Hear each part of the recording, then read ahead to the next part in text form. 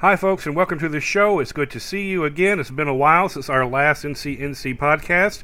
I have several things I'd like to talk with you about today. One is the healthcare situation state employees are finding themselves in. Another is the myth of the teacher shortage that may or may not be a myth and just will not die. And then finally, I want to talk to you about my experience a week or so after attending NCAE's Instructional Leadership Institute. I did an episode a week or two ago where I detailed how I try to meet the homework requirements of that institute, both via the show and via the time I spent in the K-12 classroom. And today I want to reflect a little bit on some of the things that I learned, some of the things that I noticed, and how it might be affecting my thinking moving forward. So that'll be the show right after our trusty lead-in. Knock, knock, knock. Here comes the doc. It's the NCNC podcast with your host, Doc Carter.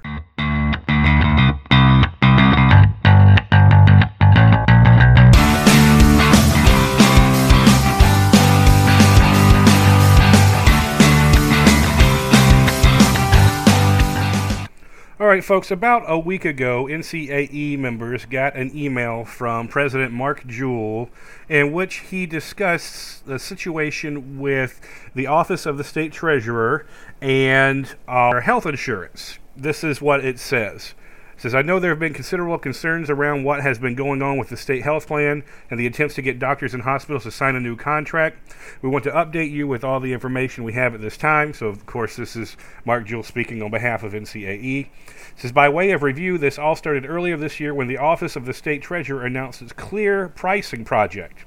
And so, essentially, the state treasurer has decided that there is too much ambiguity and too much mystery behind the pricing vendors or providers have been sharing. He, according to his own words, would like to sort of lift the veil on some of that opaqueness and make it a little bit more transparent, and also help to cut costs where possible, not necessarily cut services, but to make sure that the state and the state employees are not being gouged, which sounds noble enough, but let's continue. The problem with the Clear Pricing Project is that there was a deadline for providers to sign up onto the new contract on July 1st, 2019.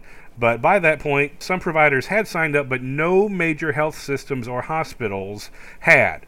This would leave significant portions of the state without in-network providers for most medical needs. As a result, these providers would be considered out of network effective January 1st, 2020. Out-of-network providers can charge any amount they choose, and if the SHP doesn't cover the entire amount, the state health plan that is, they can bill patients for the rest. Now, the Treasurer's Office has announced a modification to the contract terms and has increased the reimbursement rates for most providers and has extended the deadline to sign until August 5th. That's only a few days from now. As far as NCAE was aware, there are still no major hospitals or health networks that have signed onto the plan. NCAE has been in contact with the Treasurer's Office about this issue, and they have expressed deep concern about the way the process has been handled. Now, on July 29th, Keith Poston of Education Matters had an interview with the state treasurer. The state treasurer's name is Dale Falwell, and it characterizes this situation as a bitter battle with the state's hospitals and healthcare networks over pricing, and the contract dispute has more than 700,000 teachers, state employees, retirees, and their dependents caught in the middle. So we're not just talking about teachers here, but we're also talking about other state employees. I think Mr. Falwell mentioned state troopers several times. Keith Poston also interviewed a couple of teachers, Susan Ringo, a librarian from Wilkes County, and Mike Landers, an English teacher from Cabarrus counties. I strongly suggest that you find that video. It's ednc.org. Education Matters is the name of the show. The title of the episode is State Health Plan Standoff. It is episode 107 of Education Matters. It only runs about 25-30 minutes. The first half is the interview with Falwell, and the second half is the interview with the two teachers. And in that interview, Falwell does say, hey, I'm working, I'm trying to get this resolved. The treatment that North Carolina teachers and other state employees have had in terms of what they're being charged and what some certain companies, I suppose, think is an acceptable price has not necessarily been forthcoming in ways that he's excited about or happy with. And so if we take him at his word, it sounds like we have someone who is a real fighter for us. On the other hand, there is a document floating around from educationpolicy.com, and this is called A Brief History of North Carolina's Attempts to Reduce Membership in the North Carolina State Health Plan under Falwell and others. And it says things like the North Carolina State Health Plan has a $34.4 billion in unfunded liabilities. This is assuming the total cost if all current employees retired at once, plus the cost of current retirees. It says for fiscal year 2017, the state controller's annual financial report listed the state health plan would need $2.65 billion to keep pace with liabilities, but received only $2.26 billion in state funding. And frankly, this was something that Falwell said too, that the state health plan has been underfunded for over 40 years. And that's something that he acknowledges, and that's something that he's dealing with. This educated policy document goes on to look at May 2017. It says instead of waiting for the fall open enrollment period, state employees received messages exhibiting telltale signs of a scam, instructing them to resubmit a copy of the first page of their tax returns or children's birth certificates in order to prove they are not fraudulently covering spouses or dependents under the state health plan. So in other words, we're going to look for fraud from the people who are actually using the service, as opposed to assuming that we're being overcharged or dealing with dishonest providers. Said that failure to submit documentation by July 31st of that year would result in removal of the spouse and dependents on August 1st. This document says 600 people were removed, but actual numbers of fraudulent removals since appeals were heard have not been updated. They go on to say that in June of 2017, the state legislature passed a budget including a provision that eliminated health coverage and retirement for state employees and teachers hired after January 1st, 2021. And that is something that NCAE has been trying to get restored because that is simply an egregious error of judgment. On December 2018, the state employees received new insurance ID cards along with a letter from Treasurer Falwell imploring them to remember taxpayers pay for their insurance, so employees must control their medical costs. 1 month later, the state surrendered $900 million with an additional corporate income tax cut.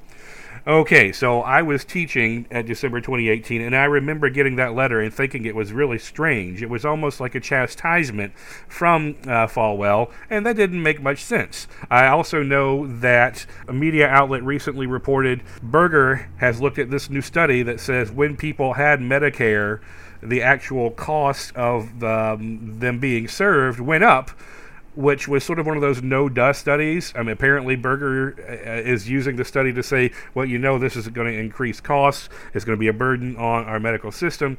But it's really a no-dust study because essentially what Berger learned, if I read correctly, was that people with health insurance or access to affordable health care tend to use it. Heaven forbid that be the case. Anyway, back into this educated policy document. They also mentioned that on July 1st, 2019, there was a date by which the healthcare providers must sign on to Treasurer Falwell's clearing price project. Only 3 hospitals and fewer than half of health providers signed on to the plan.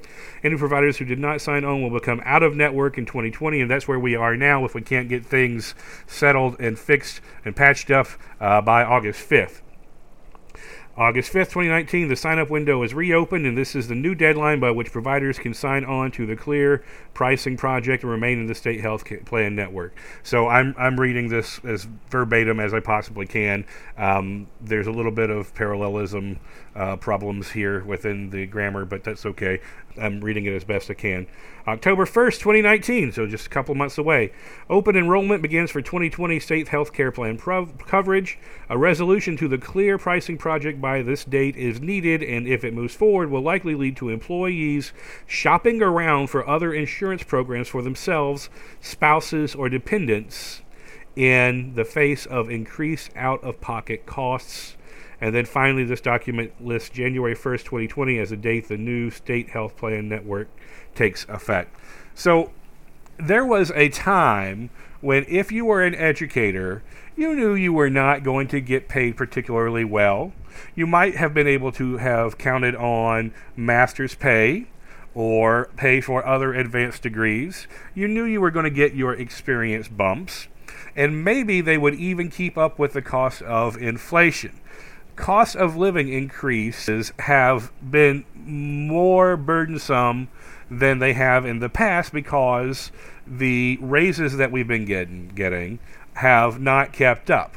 Furthermore, Falwell and Berger are right. Costs have continued to climb, to skyrocket, we might even say. But there was a time when even if you knew you weren't getting paid particularly well as a teacher, you could rely on the excellent benefits. And that was one of the things that would keep you in there and keep you going, because you knew that while the state couldn't necessarily take care of you financially in terms of salary, they did care enough about the time that you put in to make sure that they could help you be healthy and help you have a good benefits package while you were teaching and then after you were done. That is not the case anymore. The benevolence of our bipartisan governance has shattered. Somewhere around 2010, 2013, maybe it was because of ALEC, maybe it's because of Koch influence, maybe it's just because we've got a lot of assholes in places they shouldn't be. But the benevolence, the idea that we need to take care of state employees, it's gone, particularly when it comes to teachers. And so this idea that teachers need to shop around, that is a radical departure from what teaching has been in this state, all right, and particularly when it was at its best. So this idea of having to shop around, especially if you have a spouse or dependents, and heaven forbid you have some pre-existing conditions, or that your spouse or children have pre-existing conditions, that's going to limit your options in terms of what you can afford and what is available for you. Often if you have pre-existing conditions and there are not provisions to keep providers from doing it, they will charge you more because you've shown a history of being ill, which means you might actually use the service that you're paying for. This is similar to car insurance. If you've got a history of tickets or being in accidents, well, you're seen as more of a liability. And that's the sort of beneficence, that's the sort of goodwill that teachers are getting and will continue to get if things are not patched up in some sort of suitable way. So is Falwell joining the cartel of Berger and Johnson and Speaker Moore and these who have repeatedly shown themselves not to care about anybody but themselves in their own re-election campaigns?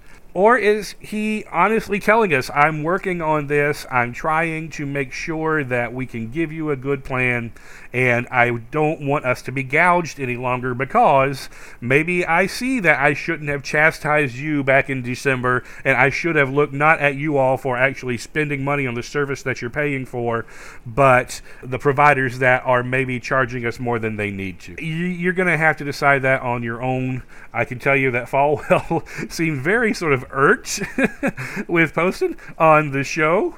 I think he was looking for a handshake on air that he didn't get, but I did notice that Poston turned away from both sets of interviewees and faced the camera when their segments were up, so I don't know if they shook hands after that or not, but I can tell you that you got to go see the video. Falwell did look a little irked that maybe he didn't get his handshake, but he came prepared.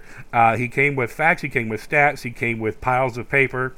And, you know, the two teachers that were on there after Falwell's segment, they were not necessarily critical of Falwell, but you could tell they were trying to figure out whether they should be. All right, at what point should we be critical of him? And I think the jury is still out in terms of what most teachers are thinking now, because we just don't know what's going to happen. Right now, we're sort of in a hurry up and wait, cross your fingers, pray to whomever you pray, and just hope this gets worked out. I think if it does not get worked out in a way that NCAE feels is adequate for teachers across the state, then we are going to see more problems, and I think Falwell will run the risk of being sort of pushed into that Koch, ALEC, somebody out there bigger than anybody in North Carolina is pulling the strings, and now he must be pulling your strings too. And I think he has to be wary of that and think, is that what he really wants people to think about him? Because it's going to happen. Just politically, it's going to happen. He's already a Republican, and he's going to be aligned with the worst of the worst Republicans that we have, that are in the most powerful positions that we have, or he's going to be seen as a person who tried to do his best and it just couldn't work out. Having already sort of chastised teachers in the past, though, he's got a very short tolerance, I think, to work with. But we'll see. As I record this, it is the evening of the 29th of July. We've got a few more days to see if we can get more people to join on. I will tell you again that you should go see the episode of Education Matters. It was Education Matters episode 107. You can get that at ednc.org. The host was Keith Poston. His interviewees were State Treasurer of North Carolina Dale Falwell and Susan Ringo and Mike Landers, who are teachers in Wilkes and Cabarrus counties, respectively. There are also some great resources there if you need to follow up on the DPI iStation Amplify debacle that continues to rage. But there are also some conversations about the interview segments, particularly an NC Forum article called Teachers, State Employees Caught in the Middle as State Treasurer Hospitals Battle Over State Health Plans. That'll give you a lot more details if that's what you want. And there's also an article from what looks like the Winston-Salem Journal, too.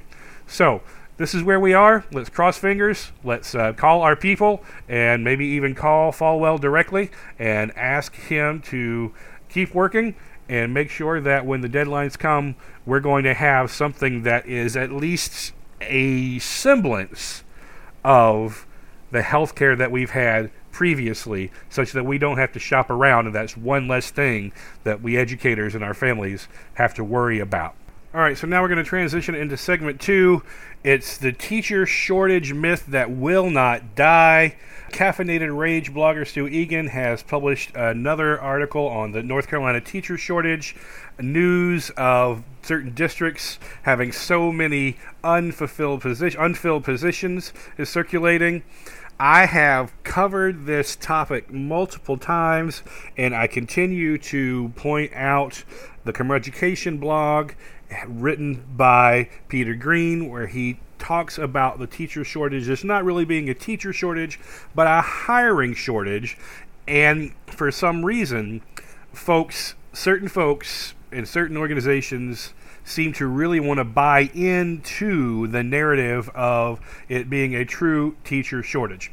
Now, my guess is in certain areas, most states do have teacher shortages. Math, science, special ed, often an area in which districts have teacher shortages. Other areas, PE, English, language arts, social studies, it's more touch and go. But we've got people saying North Carolina has a severe teacher shortage. In fact, the Caffeinated Rage blogger says North Carolina has a severe teacher shortage. Raleigh deliberately created it. So this was published on July 29th, 2019.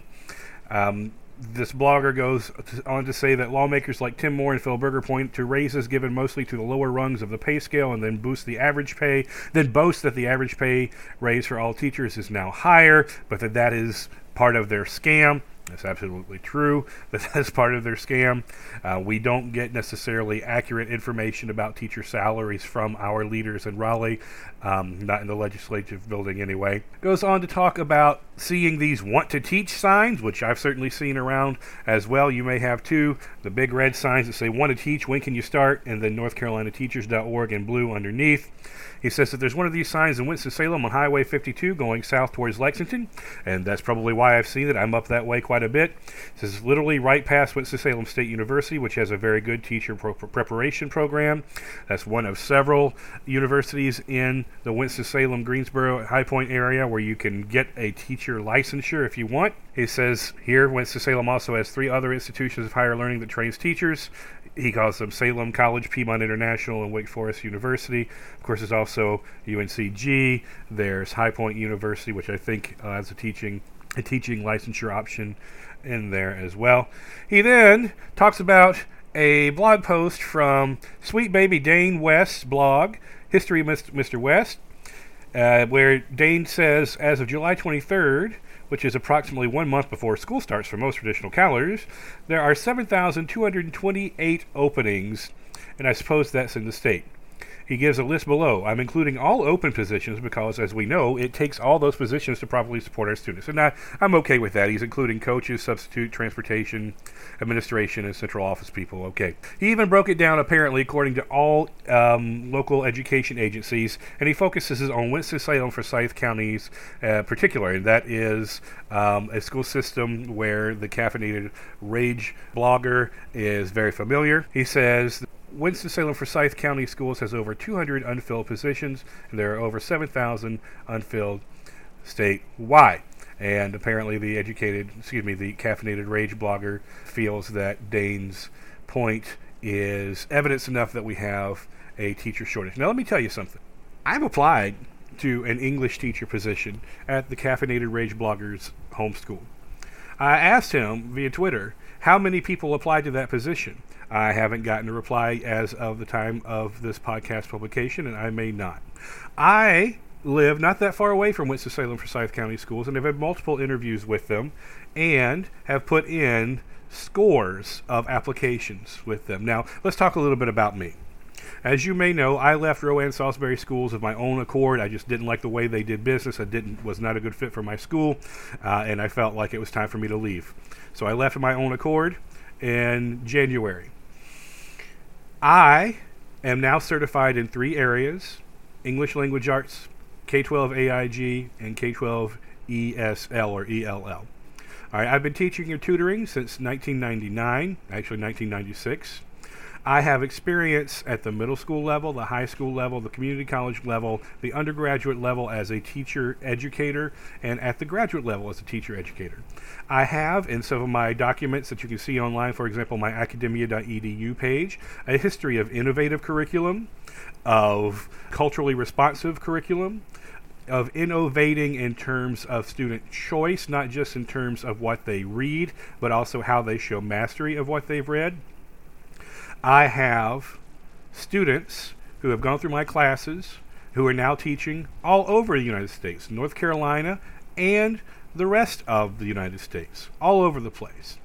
Now, am I really such a bad interview that I've been unable to get one of those jobs? Certainly I'm qualified. Well, do I think that Angelo Delisani, the principal at Carson High School, is so petty that he is keeping me from getting a job? Giving me a bad reference? Maybe. Certainly I was critical of him in many ways and continue to be critical of some of the things that I think that he was doing that he shouldn't have been doing. Is Christy Roan, the director of HR there, getting in the way? Well, certainly I've been critical of the way she's done things on the podcast and in other venues. Is it Lynn Moody, who seems to have the support of some execrable politicians such as Larry Pittman, Mark Johnson, and Phil Berger? Is she getting in the way? Well, certainly I've been critical of her. Is it the school board at Rowan Salisbury Schools that's getting in the way? Is it that I'm just really that bad of an interview? That I'm just not good enough for Winston-Salem Forsyth County Schools with my public Ivy PhD in English education from the University of Virginia and my experience teaching writing, creative writing, my publication experience, my freshman composition experience, my green, not blue, but green EVOS scores. Not that I give two shakes about EVOS, but others do, and my scores are not particularly terrible. Am I such a bad interview?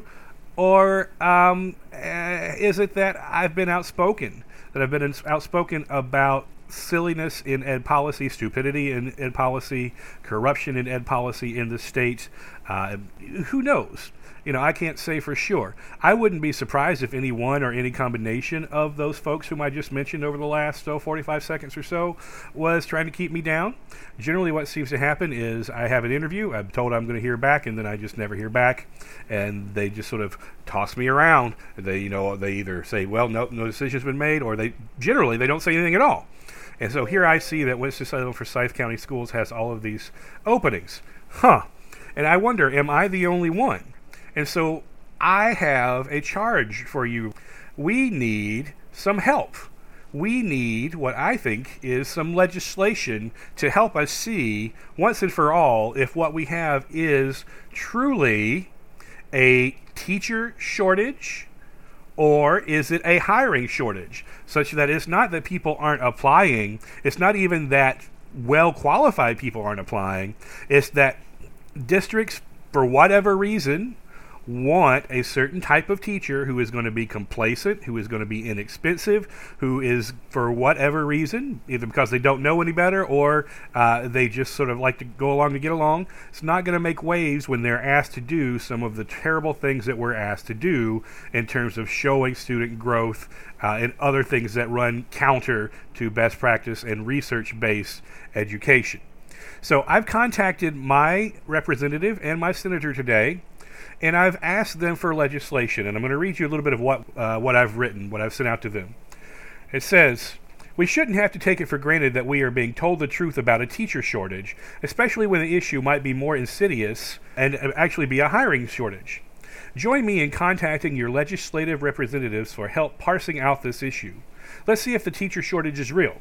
Because, hey, I mean, Dane can talk about the openings all he wants. That is only part of the story. We need to know who is actually applying and why or why not those positions are remaining open. So anyway, let's see if this teacher shortage is real. Call or email your representatives and your senators and ask for legislation to help gather data so the public can see the information for themselves. So I'm asking you to contact the North Carolina legislators that represent you and ask them to create and sponsor legislation that will make public the number of applicants for every K-12 position posted in the state of North Carolina. Now, most of our schools are either using AppleTrack or Teacher Match, so I don't think, as technophilic as we are in this state, particularly when it comes to education issues, I don't think it will be any problem at all to ask someone or to look for vendors who can create that software such that whenever an application is completed, that a number is added to it and that there is a website, whether it be Teacher Match or AppleTrack, or more likely what it would need to be would be a third-party website. You can go look at a position to see how many people have applied to it. All right, if no one is applying to it, well then, yeah, we probably do have a teacher shortage. But if we have multiple people applying to it, we need to ask, is this really the Republican legislator that is to blame here? All right, because they've ran off teachers who don't want to put up with the crap they're going to have to put up with to be a teacher in North Carolina? Or is something happening at the district level? All right, and generally in North Carolina, once you get away from the state legislature, you're as likely to have Republicans as you are Democrats in ed leadership positions, even though I think once you move on beyond the classroom teacher, in my experience, it seems like we have more Republicans or closeted Republicans than maybe we know. But anyway, I would like for legislation to make public the number of applicants to every K-12 position in the state of North Carolina. And you can certainly extend that to transportation, to principals as well, if we like. I'd be fine with that. I'd also like for this legislation or this program, this tech program, to allow for applicants to anonymously volunteer information like years of experience and their highest degree earned as public data in aggregate as well. So let's say that I apply to a position, I don't know, West Forsyth High School. And yes, I have done that. And at the end of my application process, I click submit, and the program somewhere as a tally, and it shows that 5 people have applied to that. But I'm also prompted, hello, would you like to anonymously tell us how many years of teaching experience you have? And I say, yes, I've got X number of years experience. Would you also like to tell us what your highest level of education is? And it can say, bachelor's, master's, ed specialist, EDD, PhD, and that data can be added too, such that we can see who's applying, what credentials they have, and do a little bit of research to see, there's a problem. Because I'll bet the parents, the PTA members in that building or in that district would love for their students to be taught by someone with a PhD in English education, or would love to have a 20-year veteran as opposed to a brand new teacher there. Maybe they wouldn't. Maybe I'm wrong. But we got to do something, because there's data out there to suggest there may be a teacher shortage, but the data is weak for that right now, especially when there's also data out there to suggest that it's not a teacher shortage, it's a hiring shortage. So please join me in asking our legislators to create this system such that we make public the number of applicants to every K-12 position in the state of North Carolina, and that we allow applicants to anonymously volunteer information like years of experience and highest degree earned as public data that the public can see as well. I go on to say, some are claiming North Carolina has a teacher shortage, but I wonder if it might simply be a hiring shortage. Let's find out. Legislation like the above would help all citizens see for themselves whether there are truly shortages of candidates in North Carolina schools, and maybe even see candidates' credentials, of course anonymously. Legislation such as outlined above will help us see if we have a teacher shortage or a hiring shortage, and offer insight into why qualified people may not be getting hired, if that is the case, and or show the public where there are true areas of need for teachers and where, based on the number of applicants, there is not. So we know, yeah, absolutely, the Caffeinated Rage blogger is right. Raleigh has had an influence on whether people want to become, or continue to be teachers in North Carolina. Is it the Republican legislator, though? We want to blame them, right? And rightfully so, more than likely. But if this is a district level problem, all right, and what we really have is leaders who are looking for compliant, obedient, cheap labor, well, I think that people of North Carolina need to be able to see that, or at least see data that would suggest that that is the case versus this being something that's coming from Raleigh. Of course, it could be both. It could be a trickle-down effect where the people in Raleigh are saying, hey, we would really like to privatize all public education. We don't want you to hire anyone who is experienced, knowledgeable, certainly was going to be expensive because they have multiple years of experience, or they have degrees that actually suggest they truly know what they talk about.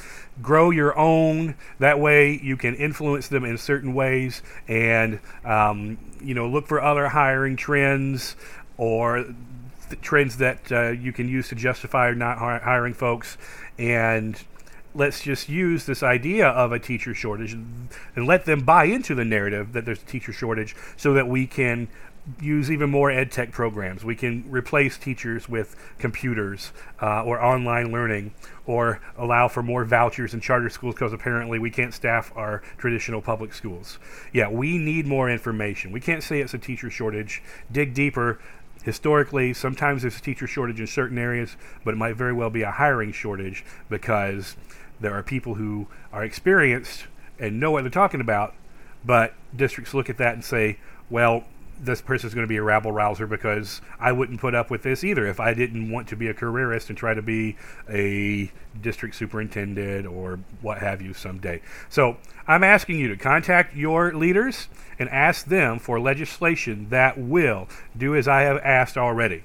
Make it clear to the public how many people are applying to every single teaching position in North Carolina, and also make it with somewhere in the program where people can say, I've got X years of experience and I've got these credentials. Am I certified? Am I certified in the area of the position in which I've applied? Do I have advanced degrees? Because the public needs to know. And that's how we'll know, assuming that we can gather that data accurately and with integrity, whether we truly have a teacher shortage where no one is applying to the positions, or we've got a hiring shortage because people are applying, and districts, whether because the state wants them to do so or they're just doing it on their own, are playing fast and loose with hiring rules. All right, now to our third and final segment. I did a show a couple of weeks ago called Doc Carter Does His Homework, where I explored with you all my process as a member of NCAE's Instructional Leadership Institute, or ILI. This is my second year going to ILI, which means I get to go to Raleigh and hang out at the NCAE building for a couple of days. I did that last year, and I've had 2 reconnects this past year. They've allowed me to stay in the program despite my situation, which I'm very appreciative of. But we've got 3 pillars. I'm not going to go over the pillars here. You can go back to Doc Carter Does His Homework and listen to that episode and get more information there. But now on the back end of it, I've gone to ILI, and I want to reflect a little bit about that process. One of the reasons I want to do so is because I've been thinking about future episodes, and I've been thinking about doing the White Boy's Guide to Being a Teacher Education Major, or the First Generation College Student's Guide to Being a Teacher Education Major, from the Poor White Boy's Guide to Wokeness and Teacher Education Programs, something like that. I haven't figured out how I'm going to race gender it or what have you. But I've been thinking about doing something in the show that would be geared towards new teacher education majors. As I said earlier, I am a former teacher educator. I have completed several segments that could be geared towards new career educators or teacher educators, but nothing specific now. I mean, I could do a clip show, but even if I do a clip show, I'd like to have something new. I'd like to reflect on my experience at ILI because I think there may be something there for future shows. So generally speaking, ILI was a blast. It was a blast last year. It was a great time this year. I enjoy being in a group of like-minded teacher educators who see teacher advocacy and student advocacy as part of our mission. I always have a hangover when I come back from NCAE events because I'm with folks who I really seem to jibe well with, and I really like the energy most of the time. And then when I was working for Rowan Salisbury Schools, I had to come back to a place where I really did not fit in and often did not get along with the leadership structure. So, it was a big letdown. It was literally like coming down off a drug when I would come back. And of course now one of the things I'm seeing is, oh my gosh, all these people talking about things that I could actually be the one talking about. I could have delivered and may have delivered a PD on certain things that they were talking about, and I could be there. Of course, the idea is that everyone who is in the room and who's sitting down getting the instruction will be in that role. So that's not me speaking out of turn, but I do have experience leading PD and being a national speaker and what have you. But that was not so much the issue as it was, gosh, I feel like I really belong here and I can really be helpful in the ways that these people are being helpful or in ways that would supplement the ways that they are being helpful. And then when the participants were talking about issues in their schools and the problems that they have and hearing them, particularly if I had actually applied to their schools and hadn't heard from anybody or what have you, but hearing how I know I could have helped those students or helped those teachers, and then going back to a situation where I come back home and I seem to be underutilized, that is particularly depressing. So the high is a wonderful high, and I just wish that I was being given the opportunity to parlay it back into a position where the skills that I used to be able to show off, I can still show off, or where I can help other people develop the skills. That's really what I want to do. I want to be a facilitator of some regard. Not necessarily always be a classroom teacher, but move into a situation where I can help other people be good classroom teachers. I feel like I was good at that most of my time when I was a college professor, and I'd like to find some place where I can start to do that again. Even though, I'm fine teaching. I like teaching. I love teaching. If there's one thing I love teaching, more than teaching, it's helping teachers be better teachers. But anyway, so that's sort of a frustration, but also part of the high, part of the low. But I learned a lot of great things. I learned about the 5E lesson plan format, engage, explore, explain, extend, and I've got to get engage written down twice, so apparently I need to look at my notes again. But, I know in a lesson plan, I use the read, write, think model of lesson planning. I know how to integrate pacing within a lesson plan. I know how to show where certain standards have been met. I've taught my students how to do all of those things as well. But learning a new way, a new lens through which to view lesson planning was wonderful. So the 5E lesson planning I learned about national board methods of doing well on the teacher evaluation and where I can find more information about that. That was wonderful. I got to learn about how teachers do conferences and how they believe conferences work. Of course, I've done conferences myself. Sometimes I forget to do them. I learned about how to bring more literature into the classroom beyond just Anglo literature. Of course, I've already known a little bit about that. You can go back to Doc Carter Does His Homework and see what I was doing when I was at Carson and doing the workshop model, and how I try to get students to look at mirrors, to look through windows, and maybe expand beyond the traditional English language arts curriculum for 11th and 12th grade. But I learned more about that and more reasons why that needs to be done. Perhaps the most interesting thing that I learned via one of the presentations was Make It Stick. There's apparently a book called Make It Stick, The Science of Successful Learning. There was a workshop on that, and so I learned a little bit about retrieval and tried to put that in with cognition and prior knowledge and some of these core key concepts that, of course, I know and that are still relevant, and I don't know whether they're still being taught at colleges of education or not, because I know some colleges of education have become very ideological in terms of what they are professing or proselytizing, such that I sometimes wonder if students are still getting those basics, those sort of ed psych and child psychology basics that are that transfer to all of the content areas. But anyway, that was wonderful. That was probably one of my favorite things. Of course, I'm also having the opportunity to walk around, chat with people, and see what are their favorite things, and that was wonderful too. Another thing that was interesting was, and I learned this early on, and this is how it connects back to my wanting to do the White Boy's Guide to Woke Teacher Education Programs or something like that. Another thing that I noticed early on was that I was the only white male in the room. And that means that there were no other white male participants in ILI in the rooms where I was, or at all. And there were no white male presenters. So there were no ILI leaders who were white males, and there were no ILI quote-unquote students, first year, second year, I'm a second year or third years, that were white males. And, I mean, I thought there was any number of ways that I could go with this. Interestingly enough, I was just coming off the podcast where I talked about race wars and NCAE and whether we really need to be worried about white fragility or sustained socioeconomic stability, which, you can go back and listen to the show to see what I think about that. But I'm a white guy who doesn't mind talking about race. I'm much more outspoken on the podcast than I am if you see me in a presentation type atmosphere like that, where I'm not a presenter, but I'm a participant. I'm rather quiet, rather reserved. The podcast is what allows me to sort of exercise my voice. It also allows me to edit as much as I like and to redo things as much as I like. So there's that. Whereas doing things live can be a little bit more sketch for me.